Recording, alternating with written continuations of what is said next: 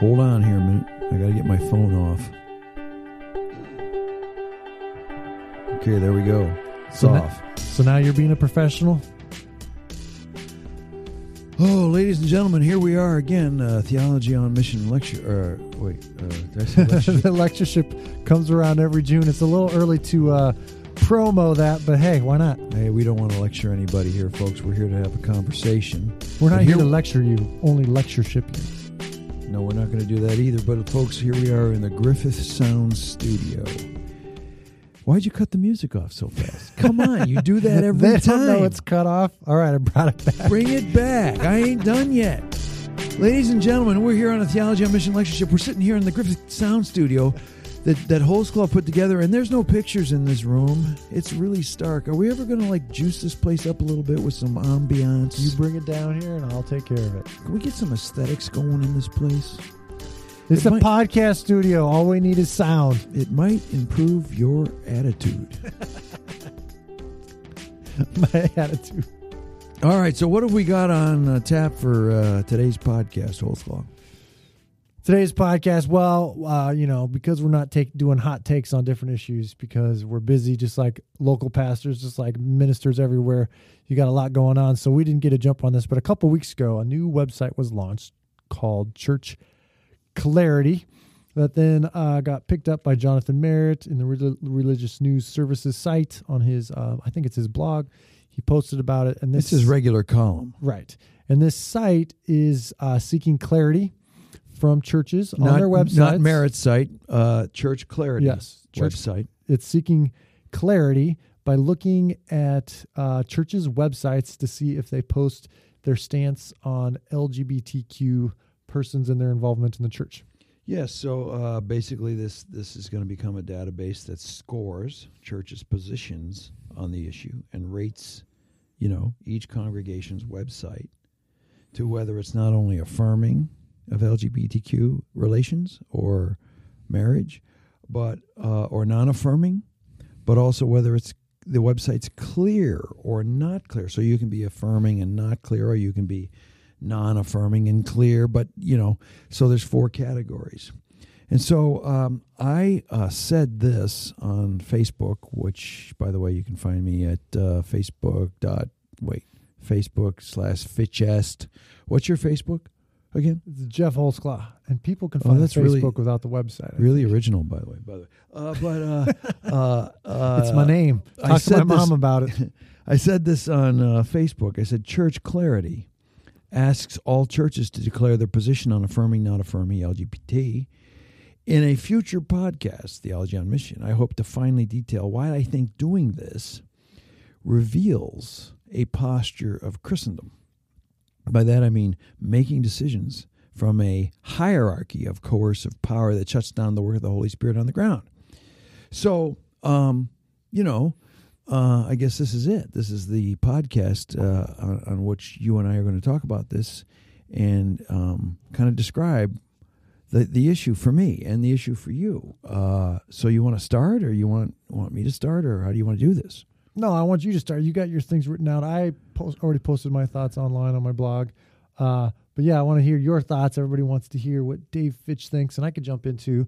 But I definitely feel that there's everybody does not want to hear what Dave Fitch thinks. But power move at work here that is similar to a statement that was also recently right. Posted. You're correlating this to the Nashville statement of 2 months ago.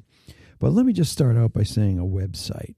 So this Church Clarity website is all about marketing. In fact, their opening statement talks about the expertise of the people involved in church marketing. And the website is what they're looking at. And the website is the point of entrance for the person who is out there in internet land. And they believe that these internet websites, it's very important for them to be clear on their issues on alternative sexualities. And so immediately what I'm saying here is, church... Well, hold on, just a little bit more context. They're specifically rating and reviewing evangelical churches. They're doing this because They believe that there's no central place of authority, like say in the Catholic Church or other Anglican churches or even Episcopal churches or things like that. There's no center place for protest. And so they feel like for accountability's sake that they want to score these churches to see how clear they are in stating their views. And that, and then they also talk about how they feel evangelicals engage in bait and switch consumer tactics where they promote or advertise themselves as one thing, but really there's something totally different. And so they're kind of taking the capitalist kind of view of truth in advertising or something like that. All right. Well, I just want to say I don't think it was presented as it is. You go look at the FAQs. It's exactly like that. I have read it, and it's not as hostile as I think you're making it. They're saying this is not about theology. This is not about even policy. This is about the website's clarity on the policy. Actually, it is about policy, but it's not about the theology. It's not even about the culture of the church. It's about the policy. So I guess my first comment, since this is about Christendom for me, is church marketing for me equals Christendom. What does church marketing do? You're marketing to already existing Christians. What does Christendom assume? Already existing Christians. It assumes the church. It even I might be a little more nasty about this and say it even assumes church shopping. This is exactly the what internet. But this is exactly what Church Clarity says. Just because a lot of people haven't gone and read it, it says many churches have avoided fully or clearly disclosing their church policies out of a desire to be, quote, seeker sensitive, end quote. That is a desire to attract, quote, seekers and convert them into loyal, quote, customers. This capitalistic mindset is particularly dangerous in a spiritual context. That's what it says on the website? On that frequently asked questions, this is exactly what they're saying. Boy, I didn't get that. It means that they worry that preachers will preach about being welcoming and loving no matter who they are, while quietly refusing to officiate weddings and things like that. So they're clearly in a consumeristic mindset. All right. But they're criticizing the consumerist mindset there.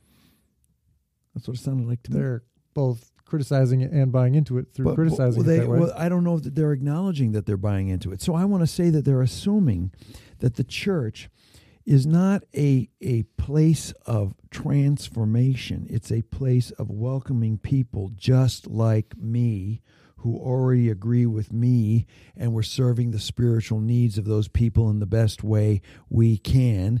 And this assumes Christians already, let's put it this way, sanctified Christians. It assumes church shopping. And that, for me, is the Christendom mindset. That's not my mindset. I'm not even at the point where maybe you are, Jeff Holzclaw, to say that's all bad. I am just saying I think the church is to be in a place of mission, opening up space for God to do something transformative in the world.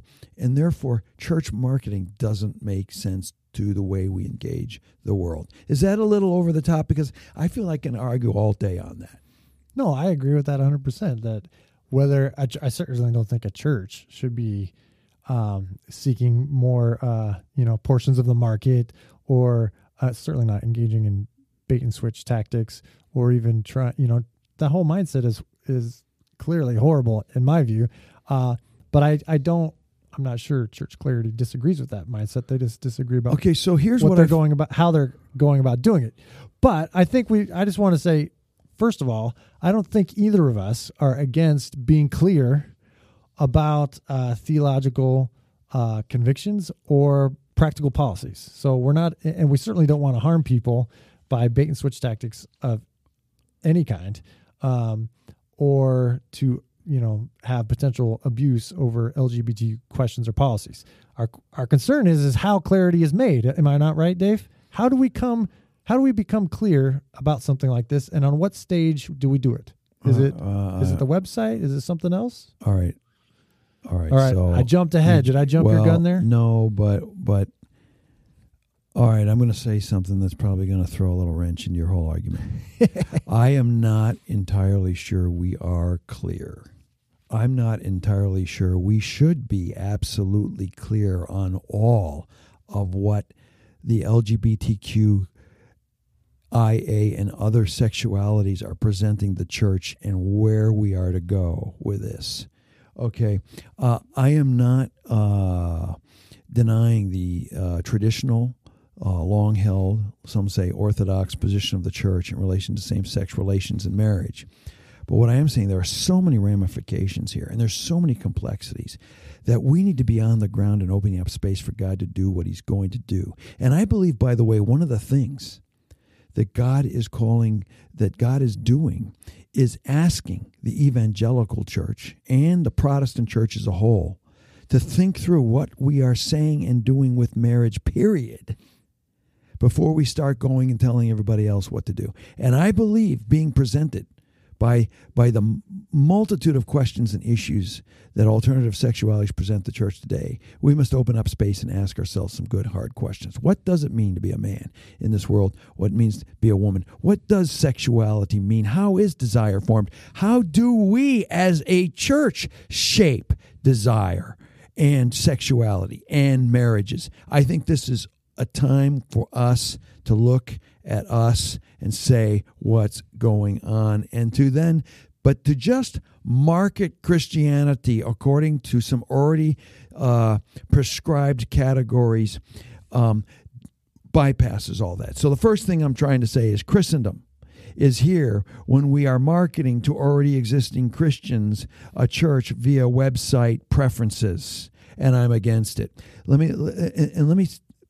I'm against that too. Okay, but what about this? Let's say we ask everybody to articulate their position on literal 7-day creation, and we want to put it in the policy statement.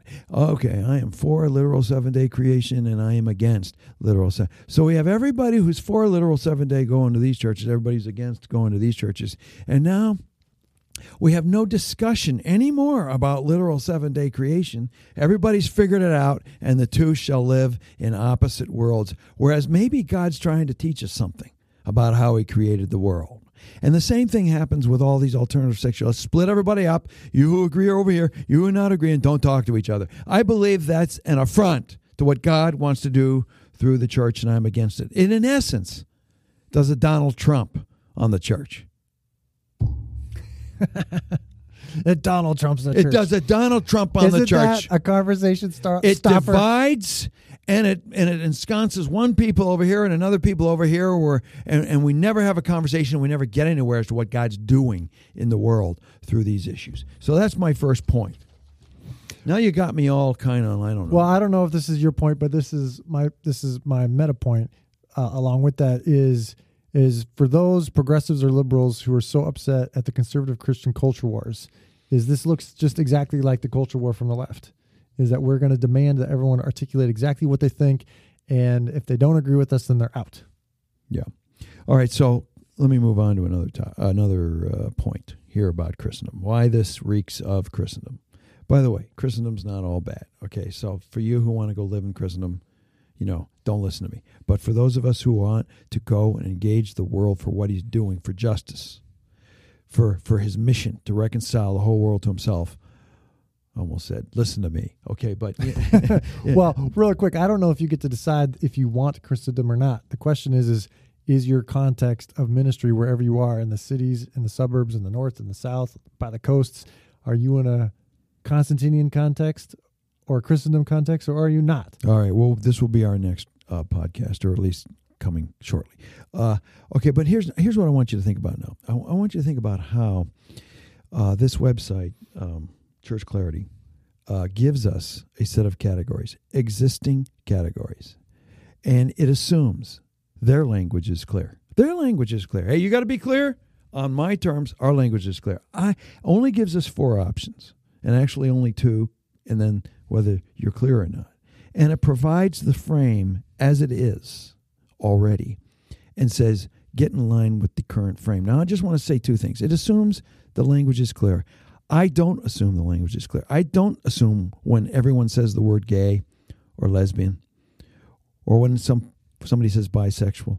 No, there are multiple worlds, multiple language worlds, using gay, lesbian, using the various gender languages, cisgender, bigender, etc., transgender. There are multiple worlds out there, and it is not clear what we mean, but it is clear if you're a Wittgensteinian like me that our language forms and shapes us into who we are. And so to just lay the gauntlet down is a universal, in universal terms. Everybody agrees with me into what these languages mean. Actually, we don't. We don't even know what you mean by the language. You just assume it. And then you need to get in line and come into the terms as laid down by us. And there's inherent antagonisms built in to much of the alternative sexuality language in our culture. And by buying into it or by subscribing to it on their terms, by their terms, I mean the terms of the culture's terms, not the gay or lesbian community or other alternative communities' terms, but the culture's terms. We buy into the antagonisms, and the church goes to war on those bases in the same ways. Therefore, I feel it's a Christendom move to enforce existing categories onto the church that need to be examined locally and contextually before we do anything. Holzclaw, bail me out here. Do you think I've gone overboard or not? No, I think you make a good point, that the language is ambiguous, and like even like the T in LGBTQ, that one's debated. Is it have to do with cross-dressing? Is it those who are seeking, gender transformation? That one's been in flux, although it's kind of now going toward the second one much more regularly. But yeah, I think the language is confusing. And I would say, and I put this out a couple of weeks ago, is church clarity is asking for clarity that Jesus didn't often provide. Jesus goes about his ministry, and when he's asked a question, he answers it with another question, or he refuses the terms of the debate and goes a different direction. And these are things that Jesus constantly did with the powerful, but not just with the powerful, also with those who are being oppressed. But whenever there was power being enforced, he often just said, whoa, let's make space here. What's really going on? Let me ask more questions. And then all those power forces and antagonisms and hates come out. And once that's cleared, he's able to do what he's going to do, which is heal the world. Right. But I would, like I'm trying to listen through, somebody who's not sympathetic with our view. And this, it's okay for white men to question the meaning of words, but, people in the trenches, they know what these words mean, or they know that there's clarity here. And so I'm sympathetic to that charge of like, we have the luxury of living without clarity and asking people to live in clarity. I don't think they're living in the midst of ambiguity and oppression all the time. And so I think we do need to tend to that, but that doesn't mean that this question isn't a serious question, is that, that we can't seek clarity when there isn't clarity, and to do so is a power move. Yeah. So I always try to say when I'm teaching in class or when I'm locally engaging pastoral situations, I always try to say we must learn the languages that are being spoken by the people we are with in, as you put it, in the trenches. But we cannot assume from some posture of power, let's say the Protestant mainline church or the Protestant evangelical church, we cannot assume that we know the language and can speak for everybody. And this is a broad, sweeping document across the entire landscape of not just evangelicals, but Protestant churches, period, that wants us to all fall into line according to a given spectrum of terms that are by no means clear. So it's not clear, I don't believe. It's actually clarifying by enforcing sets of categories. All right, let me go on now. All right, let's do it. My next point. When Christendom is at work, it seeks to, I'm now being general in a general statement, but Christendom, generally speaking, in the history, let's say of 2,000 years, actually since 313 AD or whatever the date might be, Christendom generally seeks to consolidate and preserve what already is and make it more efficient. All right, and you and I can do a podcast on Christendom and the whole Christendom problem and how historical and contextual this is. But if you can take that from me, here's what Christendom does. It consolidates. It puts into programs. It gets the liturgy all the same. It writes the Book of Common Prayer, not that I'm against the Book of Common Prayer, or it keeps everybody together in the Latin Mass. It consolidates, and it keeps everything the same. But because you want to know why? it's all one world. I mean, in Europe, Euro-Christendom at its height, everybody was Roman Christendom, except for maybe Great Britain, but even they came under Rome until Henry did his thing. And so the point is now that this is what, in essence, I believe church clarity is doing. It's enforcing categories as they are and saying this is the way they must be, and so this is the way it is. It's not affirming and or affirming. What about something happening completely new that we do not know yet and understand yet? And so back when we wrote that chapter in Prodigal Christianity, which was taken from a series of blog posts that I was doing back in 2010 on this subject, it was chapter 8 of Prodigal Christianity. I remember in these blog posts I was going, well, it's not welcoming and affirming or welcoming and not affirming. It's welcoming and mutually transforming. And I learned that from a guy named Brad Sargent on the old blog, but also other people.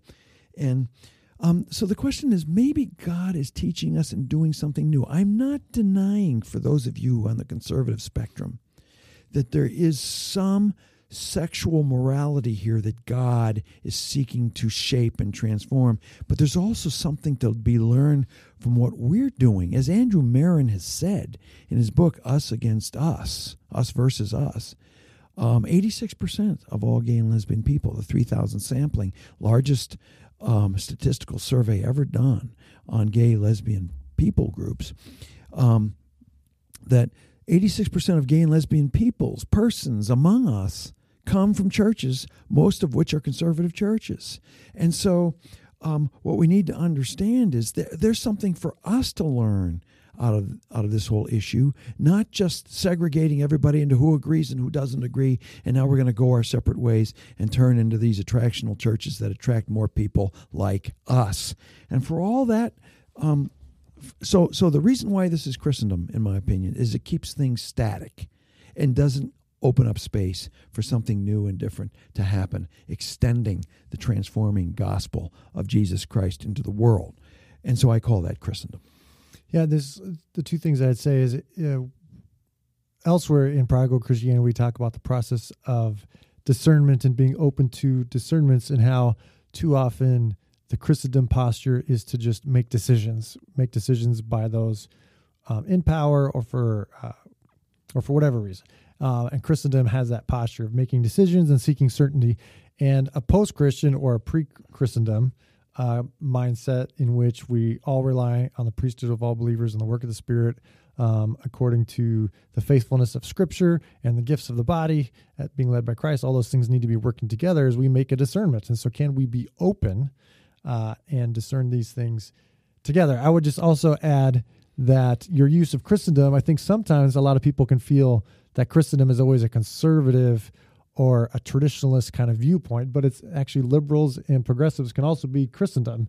It's just whenever you are trying to leverage the state or the hierarchical power for the purposes of conserving, right, and consolidating the church. And I believe, by the way, that pastors and elder groups that make policy decisions and then enforce them on their church congregations without a long discussion and discernment process locally. I know that's scary, but that in essence is much less efficient to do that. But the efficient way is Christendom. And maybe I shouldn't say such a loaded word, but I resent the fact that Christendom churches, whether Protestant mainline, whether evangelical, whether affirming or whether not affirming, I resent that they're doing this. Well, we need to make a decision for everybody, because actually the argument that people are being hurt is from both sides,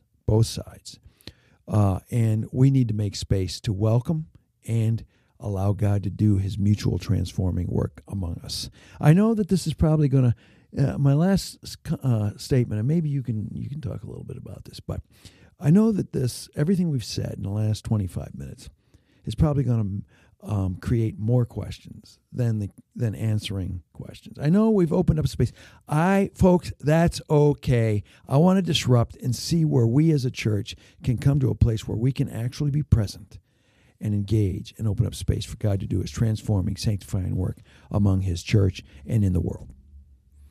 Yeah, so the 2 points there, well, the 1 point is the mutually transforming. And can we be open? What does that even mean? I know we say that a lot over the last couple of years, and people are like, what does that really mean, though? And it just means you have to do the work of relationships. I personally, and I think all of us should be committed to relationships, and clarity comes through relationships, not through websites, not through policies that are printed. Who prints anything, right? So it's websites. But to be fair, I hear a lot of pushback as people say, hey, that kind of clarity that comes through relationships is a luxury. People who have been oppressed, who have been excluded and kicked out of their churches for their sexuality, they can't afford those relationships anymore, and they need clarity in advance. And, I say two things. One is that's horrible that people have been abused and manipulated that way. And I don't want that for anybody. Yes. I think we can both agree with that. Yes. But I'm not sure that the Jesus way is to then write policies in response. I don't think the problem of broken relationships is no longer having relationships and creating policies on websites. In other words, to have redeemed relationships, and you could only do that together. In other words, the Jesus way is not to use power and policy in the same way that it was used to abuse people the first time, to not use policy and power in the same way to undo the abuse, because we need the church to be renewed. And as I've said before, there might not be a more abused, victimized group of people in the United States of America than the LGBTQ communities, especially from whence they've come within the church. And now's the time to respond and open up space and make way for His presence and His love and His healing grace and His work of renewal. And I know that sounds pie in the sky idealistic, but man, have I seen it in the few times I've seen those spaces opened up, and I'm hungering for more. So the challenge of the church today is, how do we become these spaces of healing, reconciliation, of the presence of Christ amidst the hurt of the alternative sexuality world? Not by enforcing a policy so that you are with like-minded people, because sometimes that's as fake and inauthentic and lack of transformative as that's just as anything that we could imagine. But no, we need to call the church to be the church. Amen.